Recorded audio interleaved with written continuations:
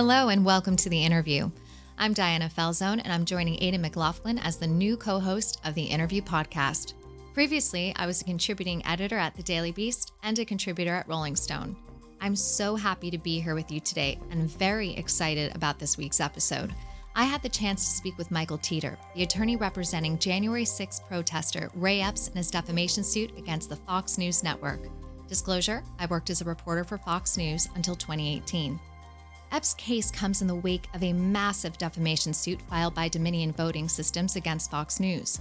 Dominion was recently paid a record-breaking settlement of over $787 million from Fox, a number that represents almost 1/4 of the network's yearly earnings, and the pending Smartmatic suit is expected to cost the company even more.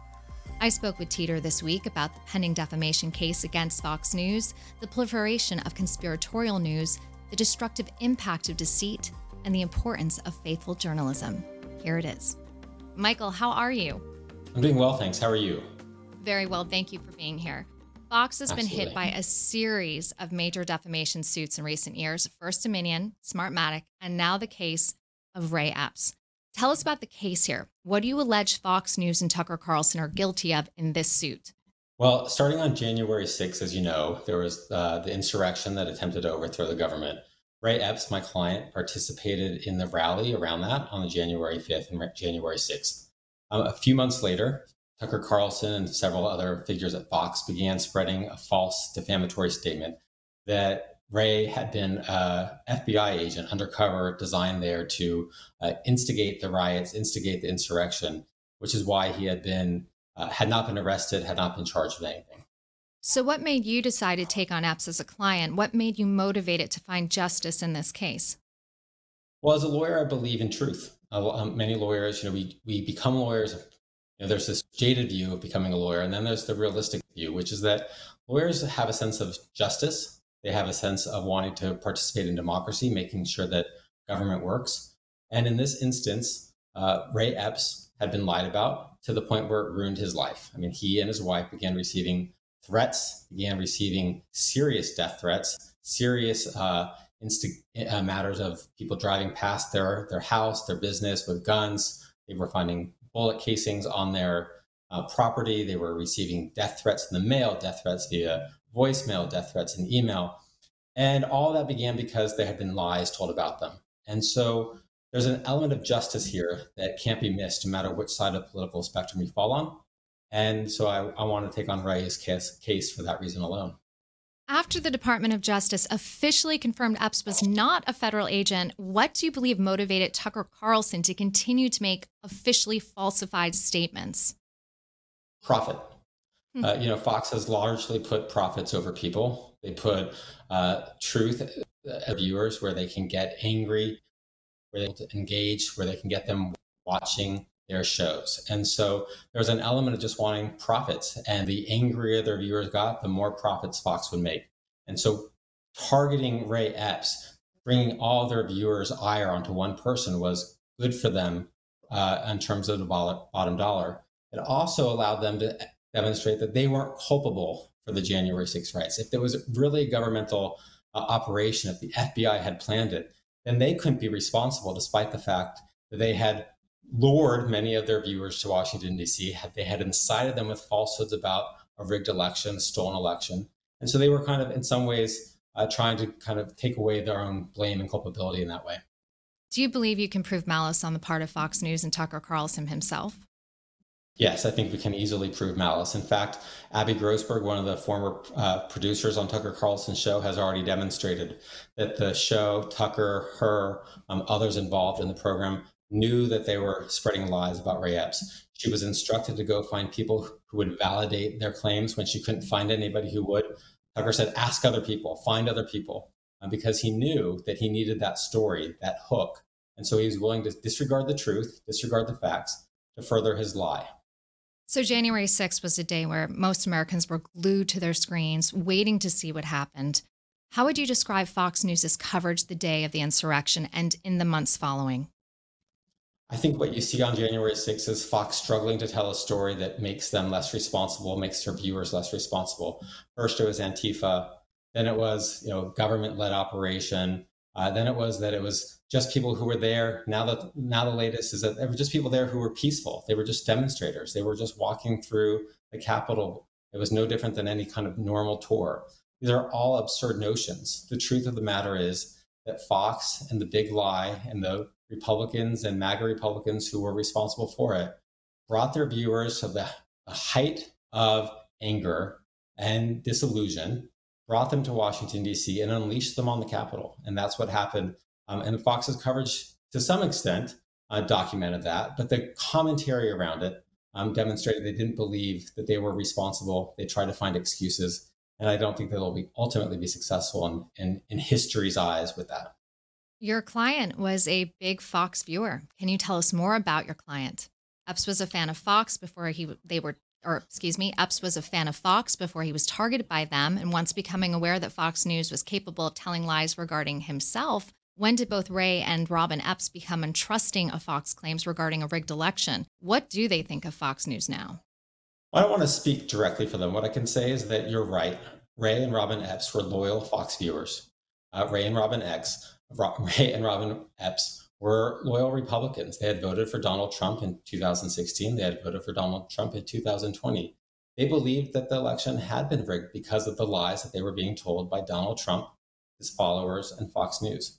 And so Ray attended the January 6th rally because he wanted his voice heard, because he wanted to see for his own eyes that there would be accountability on what he believed was a flawed election.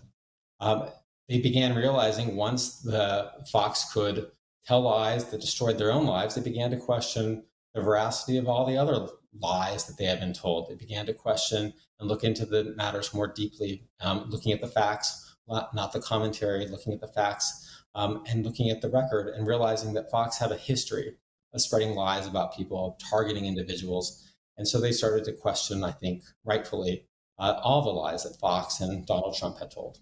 Ray Epps has been isolated by the left and the right in a sort of no man's land. Does your client still identify as a conservative today? Again, I don't want to speak for him. I would say that Ray's principles have always been Ray's principles. He's an honest, decent person. I come from a progressive background. I've worked in Democratic politics. Ray and I get along very well because we both recognize that you can hold different political views and still engage with each other with respect and integrity. And I've seen that with Ray. I know that I don't think that his underlying views have changed about what he believes in and what he holds true.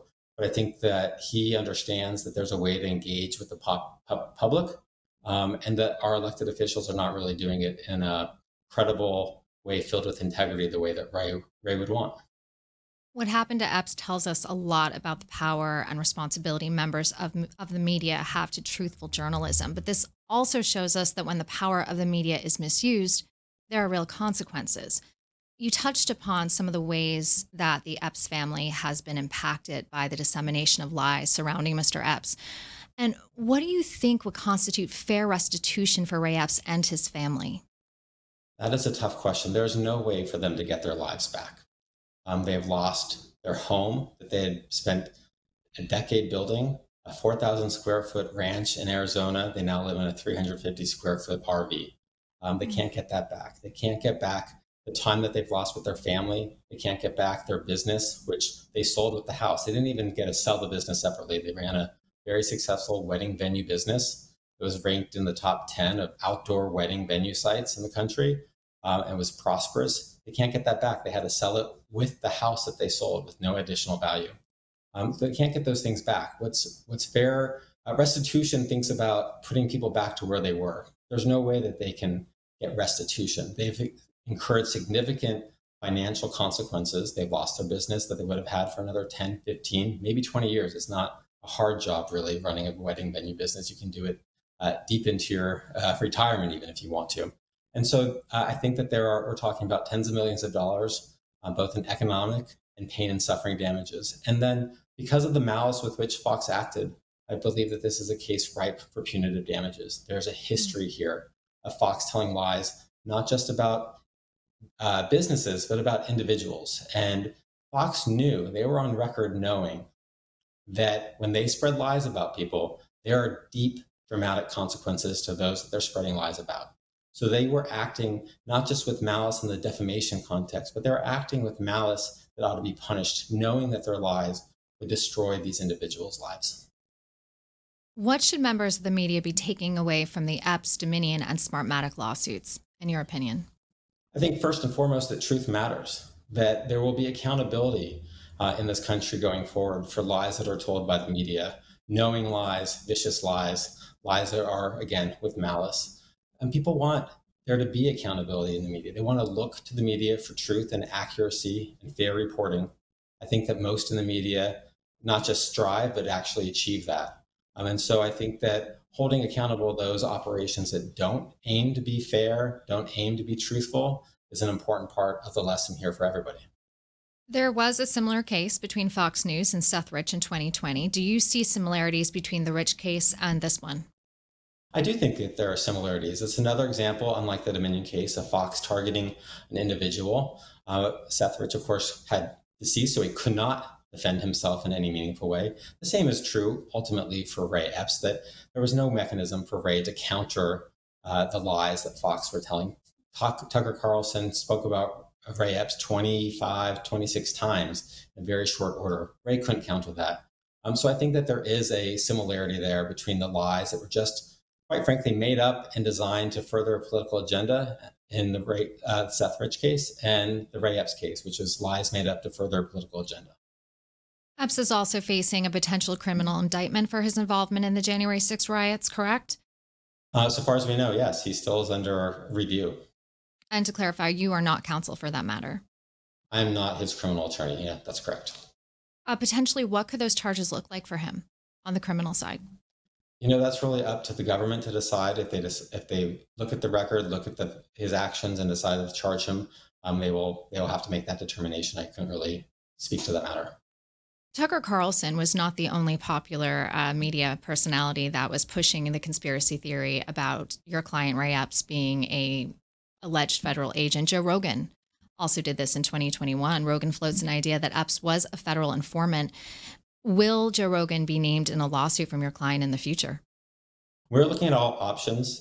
Defamation has a relatively short statute of limitations, and we did not become counsel for Ray until earlier this year. So there are some limitations on what we can pursue or not pursue. A lot of it depends on what people continue to say. The facts are out there. The facts are known.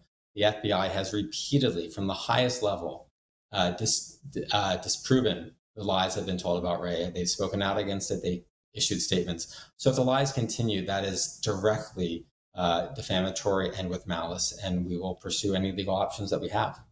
And to learn a little more about you and what you're personally involved in, tell us a bit about the 65 Project, which you serve as managing director.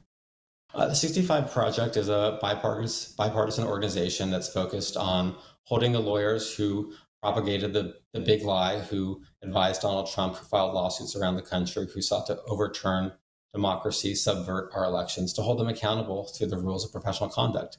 Every lawyer takes an oath when they become a lawyer, to abide by the rules of professional conduct, to speak truthfully to the court, to advise their clients appropriately, to not bring frivolous, baseless claims. A lot of lawyers violated their oaths, and we're seeking to hold them accountable. And one of those was your legal group filed a complaint with the Texas bar and is seeking to disbar Senator Ted Cruz. Why Cruz exactly?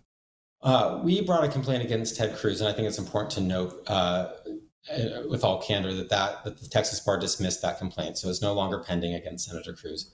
We brought that complaint because Senator Cruz acted differently than other representatives, other elected officials. He went out of his way and said that that Donald Trump had asked him to represent him before the United States Supreme Court if the case Texas v. Pennsylvania went forward and the court decided to hear the case, and that Ted Cruz accepted that request. At that point, there was an attorney-client relationship between Ted Cruz and President Trump. And therefore, the rules of professional conduct were implicated in that matter. And Ted Cruz continued to lie to the public, lie to the press, lie potentially to his client about the fraud that President Trump was alleging. And so he should have been held accountable, we believe, under the rules of professional conduct. The Texas bar said he was still operating as a public official, as a senator, and so they didn't want to hold him accountable for that. We disagree, but it demonstrates that there are some holes in the rules of professional conduct with regards to public officials that ought to be closed. Right. That no one is able to be above the law, even if you're a public That's official. right. That's exactly right. And even, we would like to think it would stretch even further. If you're a public official, you have a special responsibility. And if you're a public official who is a lawyer, you have two choices. You abide by the rules of professional conduct in all of your matters of public official work, or you decide not to be a member anymore. You can resign your membership and just hold office and, I suppose, lie to the public as much as you want without consequence. And Michael, in closing, where does your case against Fox News right now stand for Ray Epps? We filed our matter in Delaware Superior Court, so state court. Fox immediately removed the case to federal court. So we are now in federal court in Delaware. We have obviously filed the complaint. Fox has time to respond to it. We're anticipating that they will file a motion to dismiss rather than file an answer. And so then we will brief the motion to dismiss and then have a hearing on the matter. And then I believe that we'll prevail and we'll move forward with the litigation. Well, thank you so much, Michael, for your insight on this very thought-provoking case. I appreciate it. Thank you.